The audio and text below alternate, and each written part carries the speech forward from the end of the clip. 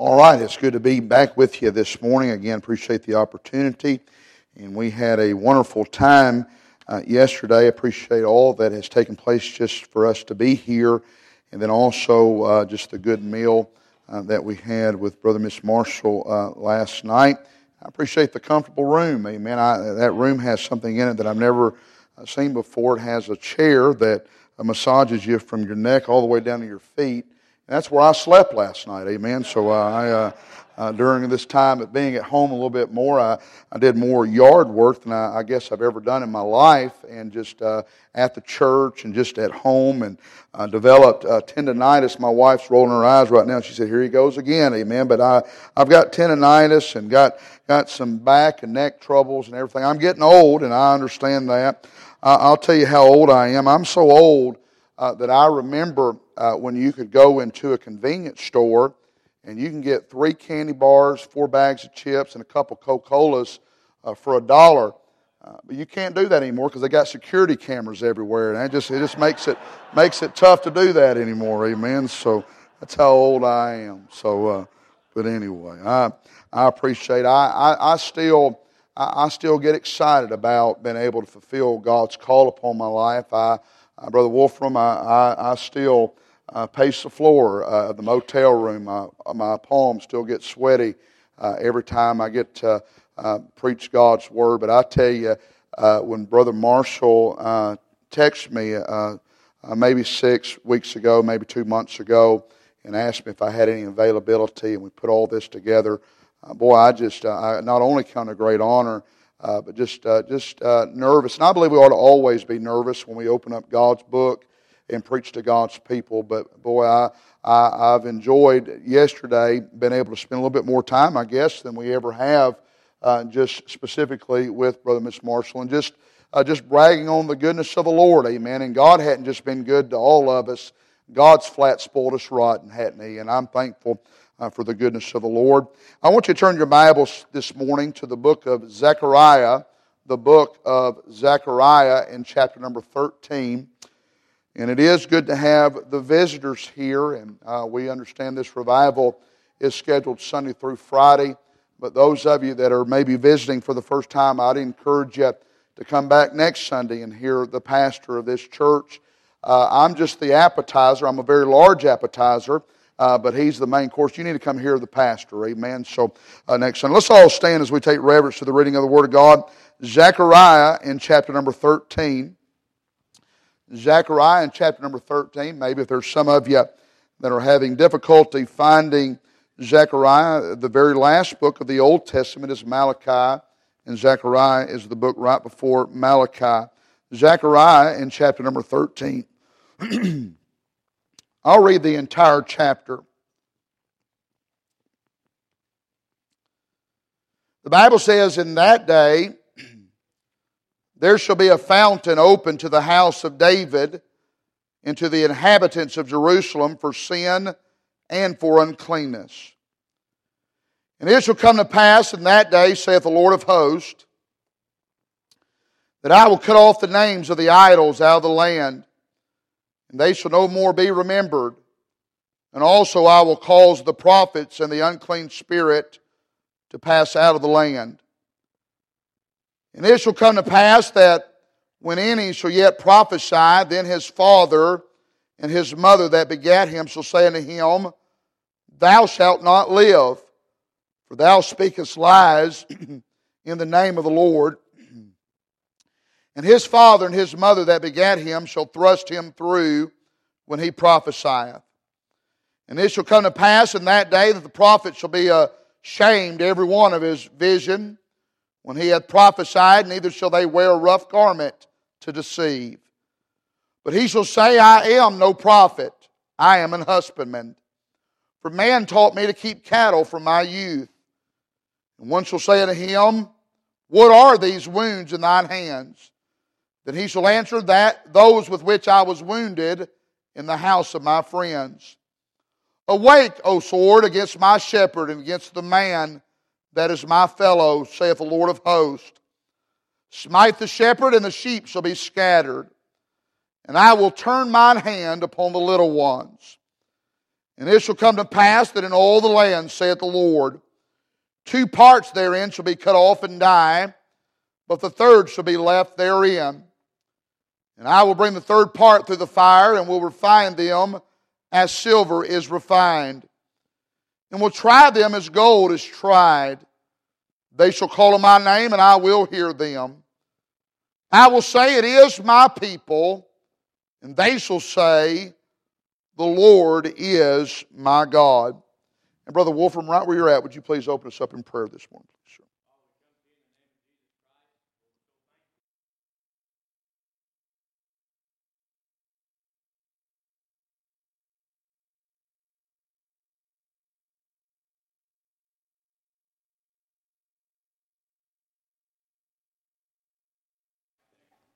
Amen. You may be seated. Allow me to lay a foundation this morning of what's going on here in the book of Zechariah, and then we'll get right into making application to you and I this morning. You'll find that under the inspiration of the Holy Spirit of God, Zechariah is the author of this book. And he gives purpose to give hope to God's people by revealing God's future deliverance through the Messiah. You'll find that he wrote this book to the Jews in Jerusalem who had returned from their captivity in Babylon, and to God's people everywhere.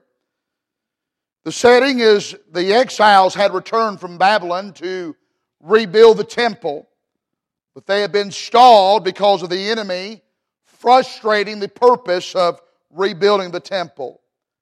Haggai and Zechariah, they confront the people with the task of rebuilding the temple and encourage them to complete what God had laid upon their hearts to complete. The key verses, I guess we could say, would be Zechariah chapter number 9, verse number 9 and 10. The Bible says, Rejoice greatly, O daughter of Zion. Shout, O daughter of Jerusalem. Behold, thy king cometh unto thee. He is just and having salvation, lowly and riding upon an ass, and upon the colt the foal of an ass. And I will cut off the chariot from Ephraim, and the horse from Jerusalem. And the battle bow shall be cut off, and he shall speak peace unto the heathen. And his dominion shall be from sea even to sea, and from the river even to the ends of the earth. You'll find the place is Jerusalem. Zechariah had ministered to the small remnant of Jews who had returned to Judah to rebuild the temple and to rebuild the nation. Like Haggai, he encouraged them to finish rebuilding the temple, but his message went far beyond those physical walls and the issues of rebuilding the temple. Zechariah told of the Messiah, the one whom God would send to rescue the people and to reign over all the earth. This prophetical book of Zechariah paints a beautiful picture of the coming Savior, which was fulfilled in the life of the Lord Jesus Christ. The rebuilding of the temple, he says, was just the first act in the drama of the end and the ushering in of the Messiah. Zechariah proclaimed a stirring message of hope to the ex-captives and the exiles. That message of hope was, the King is coming. And you'll find that Jesus is that Messiah that he preached about, the promised great deliverer of Israel. And unlike Zechariah's listeners, you and I can look back at his ministry and his message. And as you and I would study this prophecy, we will see details of Christ's life which were written 500 years before their fulfillment. And I would encourage any Bible student to read this book in its entirety and stand in awe of a God that always keeps His promises. Back to chapter number 13 here this morning. You'll find this chapter pictures the final days of earth as we know it. For God's new era to begin, there must be a cleansing of evil, and it must be abolished. Therefore, idols will be cut off, and false prophets will be ashamed of themselves and will no longer try to deceive God's people. In the latter part of chapter number 13 and verse number 7, you'll find that just before the arrest of the Lord Jesus Christ, He quoted from this verse, referring to His disciples. Jesus knew beforehand that His disciples would scatter once He was arrested. In verse number 8 and 9 of this chapter, you'll find that 2/3 of the land will be cut off and only 1/3 will remain. A remnant will remain. A remnant is just a small part of the entire whole.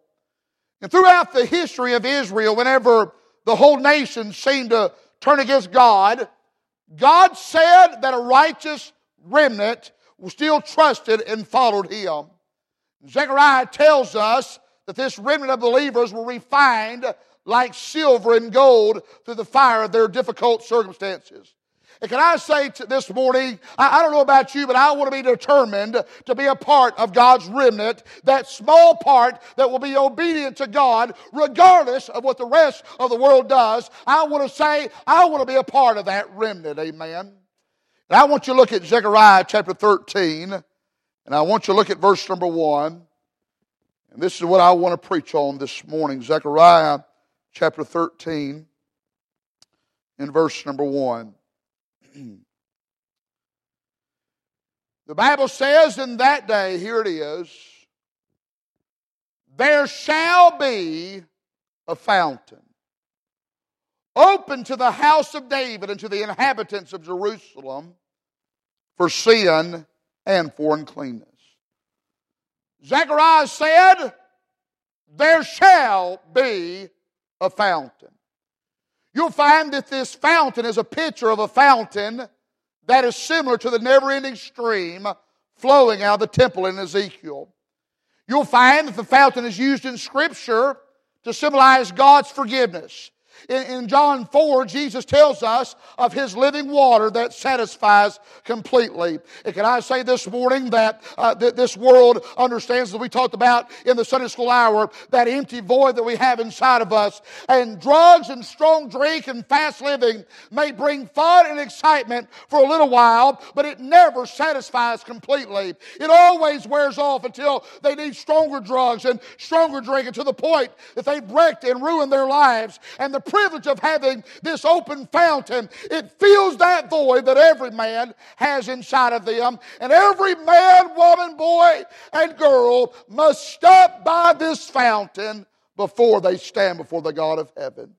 Every person, they must come before God and realize that I am unholy and God is holy. I'm a sinner, but He's the sinless one. I'm dirty, but He can cleanse me through His blood. I'm unrighteous, but thank God He is the righteous one. This fountain was not only to the house of David, but also to the inhabitants of Jerusalem. A step further, Paul said in Romans chapter 1, verse number 16, to the Jew first and also to the Greek. This fountain was for all. It was for everyone. It was for anyone to be cleansed from their uncleanness. This was God's divine order. My favorite verse in the entire Bible, Romans chapter 10, verse number 13, that says, for whosoever shall call upon the name of the Lord shall be saved. I'm glad that word whosoever, it doesn't have any exclusions. It doesn't have any exceptions. Thank God, no matter how dark the stain or how deep the sin, this fountain can cleanse us from that sin. Understand this morning, Jesus Christ died on Calvary, not as a martyr, but to provide the only way for cleansing us of our sin. You see, everyone in this room this morning stand in need of this fountain of forgiveness. Every single one of us in this room have the same condition. You understand, everybody in this room, most, if not all in this room, will not come down with the condition that is across our land this morning. I'm not even going to mention the title of it. But you know what I'm talking about. Everyone will not come down with that condition, but every single one of us have the same condition, and that condition is sin condition. Whether you're a sinner lost and undone without the blood applied to the doorpost of your heart, or you're a sinner that has been saved by the grace of God, because we still live in this flesh and we need forgiveness of this fountain to cleanse us, to put us back in sweet fellowship with the God of heaven. I'm glad once we're saved by the grace of God, we'll never lose that relationship. But my friend, you can lose that fellowship, and that fountain cleanses us to put us back in fellowship with God. And for the next few minutes, I want to preach on that subject. There is a fountain. There's three things in this scripture I see about this fountain. I want you to look at them with me this morning.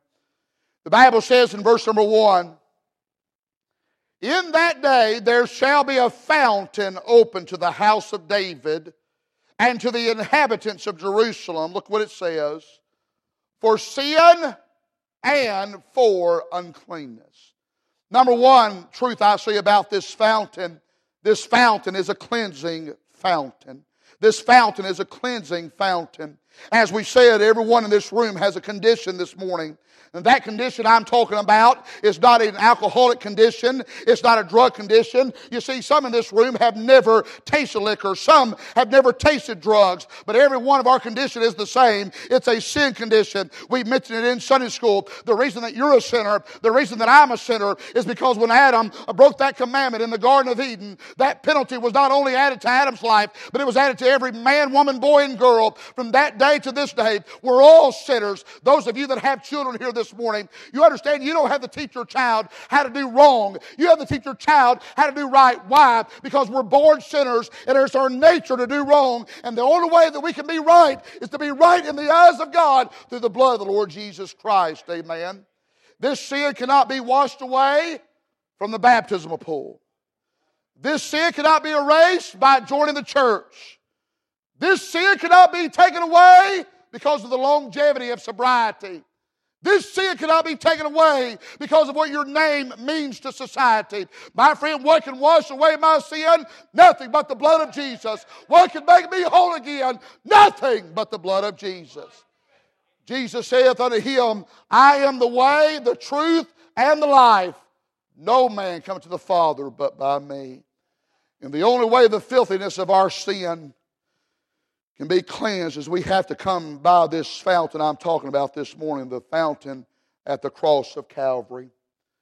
There was only one that could die for the sin of man, and that was the perfect Lamb of God that was slain before the foundation of the world. The Bible says, for all have sinned and come short of the glory of God. Mine and my wife's story, our testimonies are completely different. And again, I say this, I don't say any of my past life before I met the Lord, I don't say any of that to bring any kind of glamour to sin. I want my life to bring honor and glory to God. But I grew up in a family that definitely was faithful to church when I was a young boy up until I was about 10 years old. I was in church Sunday morning, Sunday night, Wednesday night. I was in revival services. It wasn't anything unusual to see my mom and dad reading the Bible around the kitchen table when I was a young boy. My dad would even drive a church van around the community and pick up young people around the community that couldn't come to church any other way unless transportation went by to pick them up. And I had what I would consider a pretty God-fearing family back then in those days. But fast forward just a little bit, when I was 10 years old, our family moved to the Memphis, Tennessee area because my dad got transferred in his company that he was working for. And when we moved to Memphis, our family got settled in our new home. And my sisters and I, we got settled in our new school. And my parents got settled in their new jobs. But one thing we never got settled in, we never got settled in a new church. And you know exactly what happens. If you're in church once in your life and you fall out for one reason or another, Satan gets a stronghold in that family. And it's just a slippery road to the road of sin. And the Dallases were no exclusion of that. At 13 years old, I began to play on the junior varsity football team. And I began to hang out with friends that definitely were not pleasing to my mom and dad. Those friends had activities that I'd never been around in my life. My parents didn't smoke cigarettes, but their parents did. And they would steal their parents' cigarettes, and I would smoke along with them. My parents didn't drink liquor, but their parents did. They would steal their parents' liquor bottle, and I would drink along with them. They would begin to steal money out of their mom and dad's pocketbook to feed the habits that they were creating in their life, and I too began to steal money out of my mom and dad's pocketbook to feed the habits that I had in my life. And at 14 years old, I found myself in the first drug rehab that I would ever go to, called Parkwood Hospital in Olive Branch, Mississippi. And I remember that day just like it was yesterday, and sitting in a conference room there, and my mom and dad sitting across the table from me, a psychiatrist sitting next to me, and that psychiatrist began to tell my mom and dad how if they were to sign the dotted line there, how I would have to live in that rehab for 30 days, and at least once a day, sometimes 2 times a day, get up and say, my name is Chris Dallas, I'm a dope addict and alcoholic. And obviously tears streaming down Mama's face, but only the second time in my life I'd ever seen my dad cry was there that day. My dad looked at me and he said, Chris, he said, if you promise us that you'll quit hanging out with the crowd you're hanging out with, and you promise us that you'll quit doing the things you've been doing, we'll let you come back home. But if you can't promise us that, then you're going to have to stay here. And as a rebellious 14-year-old punk, I looked across the table at my dad there that day and I said, I hate you, and I never want to see you again. That was 2 weeks before Christmas there that year, and I remember when Christmas morning rolled around, I was sitting in a large room with about 50 or 60 other drug-addicted teenagers. And I began to see their moms and dads on that Christmas morning walk down the hallway with Christmas presents in their arms for their kids. And I didn't say it outwardly, but I said it inwardly. I said, there's no way in the world that my mom and dad are going to come and visit me after the way I talked to them.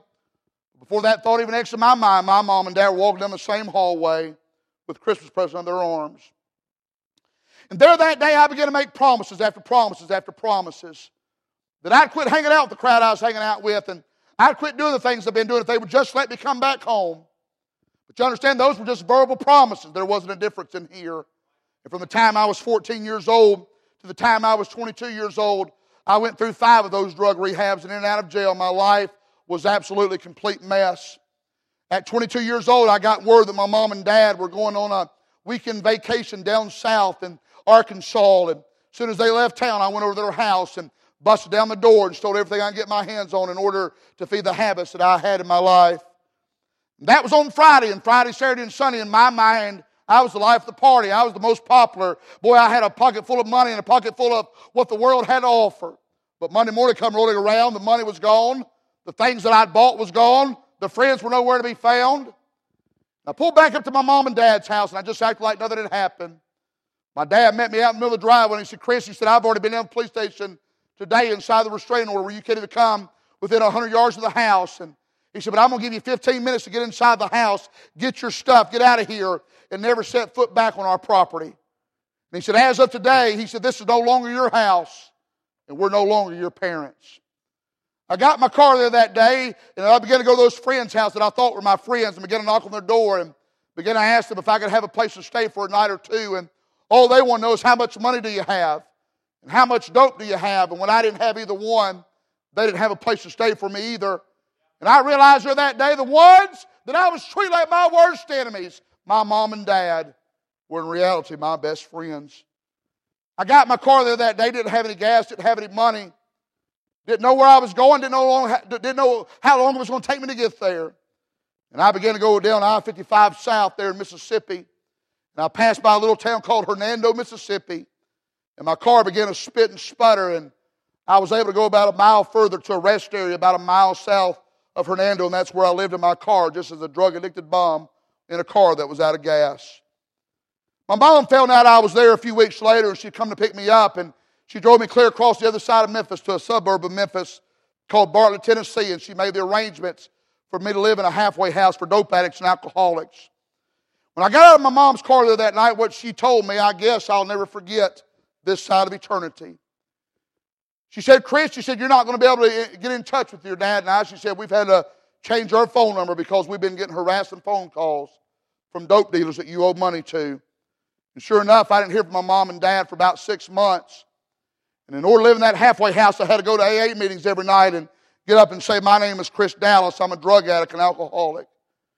And on one particular Sunday night, August 16, 1998, I was walking out of that halfway house about to head to an AA meeting, and the phone rang. Now, I don't know if it was before cell phones, but it was before I had a cell phone. It was back in the day when the phone was on the wall. How many of you remember those days, amen?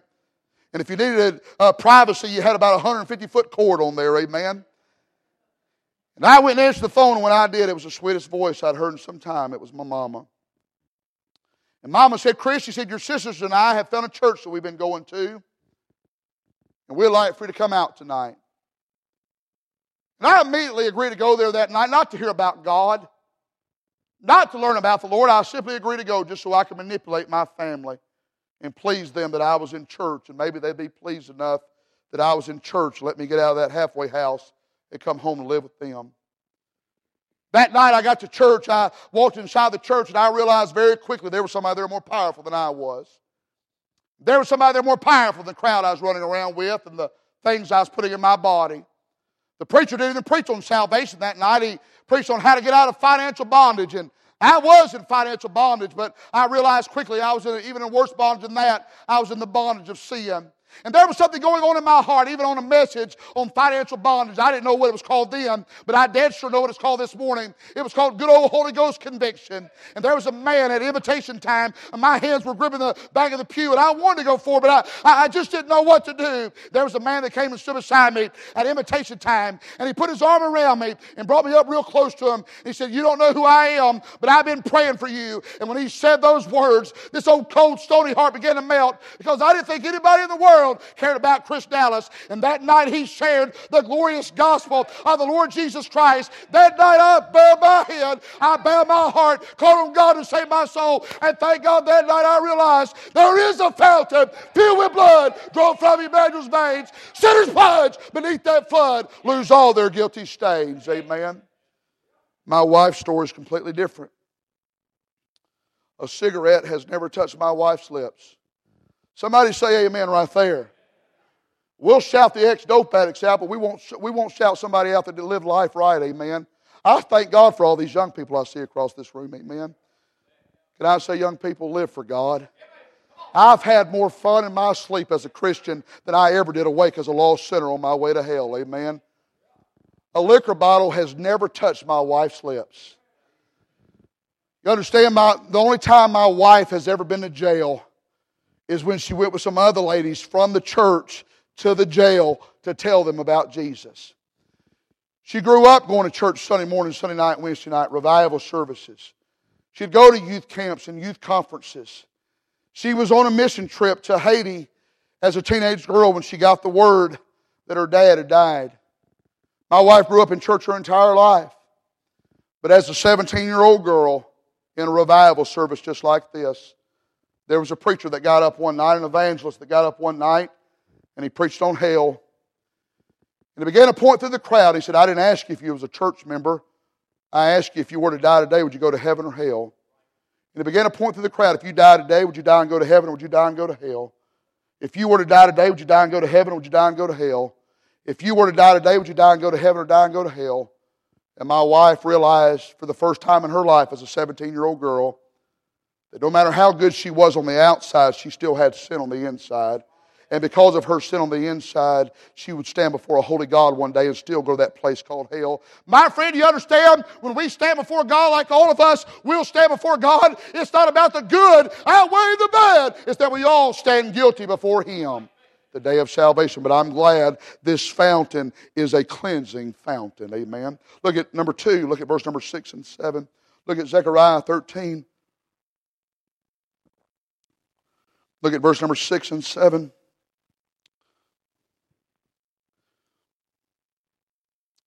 The Bible says, "And one shall say unto him, What are these wounds in thine hands? And he shall answer, Those with which I was wounded in the house of my friends. Awake, O sword, against my shepherd, and against the man that is my fellow, saith the Lord of hosts. Smite the shepherd, and the sheep shall be scattered. And I will turn mine hand upon the little ones." Second truth I see about this fountain in the Scripture, not only is it a cleansing fountain, but number 2, this fountain is a crucified fountain. When Adam sinned in the garden, his penalty was death and hell. And the payment of death had to be paid not only for Adam, but for all of mankind's sin.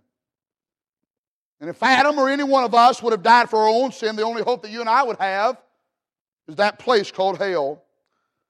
But there was only one who could die for the sins of man. That was the perfect, sinless Lamb of God, the Lord Jesus Christ.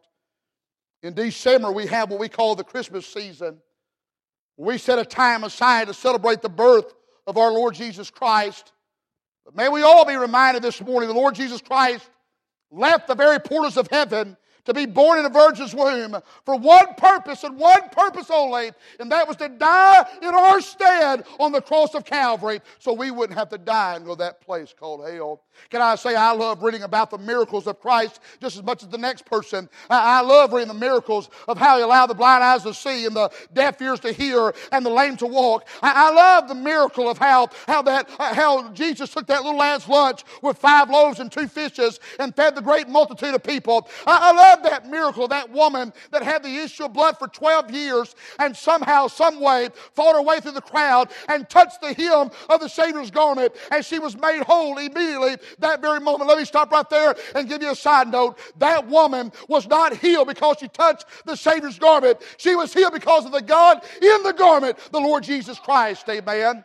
And you understand, I love reading about the miracles, but my friend Jesus Christ did not come to perform miracles. He came for one purpose and one purpose only, and that was to be crucified on the cross of Calvary and shed His blood for my sin and for your sin. The Bible says in Isaiah 53, verse number 5 and 6, but He was wounded for our transgressions. He was bruised for our iniquities. The chastisement of our peace was upon Him, and with His stripes we are healed. All we like sheep have gone astray. We've turned everyone his own way, and the Lord hath laid on Him the iniquity of us all. When they beat the Lord Jesus Christ across the back with the cat of 9 tails, He did that for you. And He did that for me. When they nailed His hands and His feet to the cross of Calvary, He did that for you and me. When they plucked the beard from His precious face, He did that for you and me. When they planted the crown of thorns upon His head, He did that for you and me.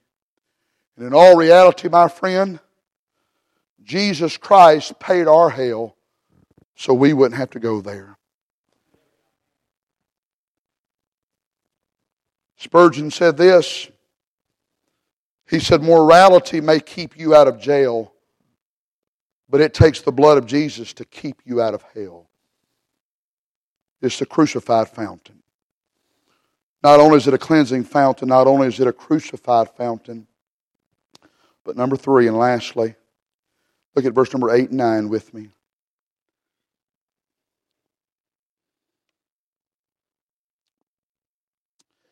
The Bible says, and it shall come to pass that in all the land, saith the Lord, 2 parts therein shall be cut off and die, but the third shall be left therein. And I will bring the third part through the fire, and will refine them as silver is refined, and will try them as gold is tried. They shall call on my name, and I will hear them. I will say, it is my people, and they shall say, the Lord is my God. 3 truths about this fountain. Not only, number 1, is it a cleansing fountain. Number 2, it's a crucified fountain. But number 3, as I read this scripture, I see this as a continual fountain. Zechariah said, and I by no means would ever change the Word of God, Zechariah prophesied this 500 years before its fulfillment. Zechariah said, there shall be a fountain. But I've read the rest of the story, and I can testify there is a fountain. Amen. You understand, Zechariah prophesied these words in this book 500 years before their fulfillment. Zechariah told of the coming Messiah in the cleansing fountain where forgiveness could be found 500 years before Christ would come. Can I say Jesus did come? Jesus was born, Jesus died, and Jesus shed His blood to cleanse and forgive man of sin. But that fountain of blood that He shed was not only for sinful men that were upon the earth in that day 2,000 years ago, but that fountain has been flowing and forgiving and cleansing men of sin from that day until this day, and will continue to cleanse men of their sin until the coming of the Lord Jesus Christ. First of all, it's a continual fountain to free the sinner of their condemnation. Their penalty of sin must be paid for. It can only be paid by one way, and that's through the blood of the Lord Jesus Christ. But number 2, and I hope that the Lord would allow me to help somebody here this morning, it's also a continual fountain to forgive the saint of their sin. I guess I've got many, but one of the shortcomings that I've had as far as an evangelist is going into a church and I look across a crowd and think that everybody just has it all put together and there are no problems and there are no difficulties, and there are no heartaches. And nobody has any past mistakes or past failures or past blunders, but God gave me victory over that. And I understand in all the churches I've ever preached in, including this church right here, every single one of us have past mistakes. Every single one of us have past failures. Every single one of us have past blunders of life that we wish that could be absolutely erased away. Can they say as far as God's concerned, they are? There's some in this room, and no doubt in my mind, in a crowd this size, there's somebody that's still holding on to their past, and you feel like you're limited in what you can do for God. My friend, it doesn't give us a green light to sin, but if we're ready to get that sin right and be right before God, the Bible says if we confess our sins, He's faithful and just to forgive us of our sin and cleanse us from all unrighteousness. He was born in the late 1700s. He ministered through the late 1800s.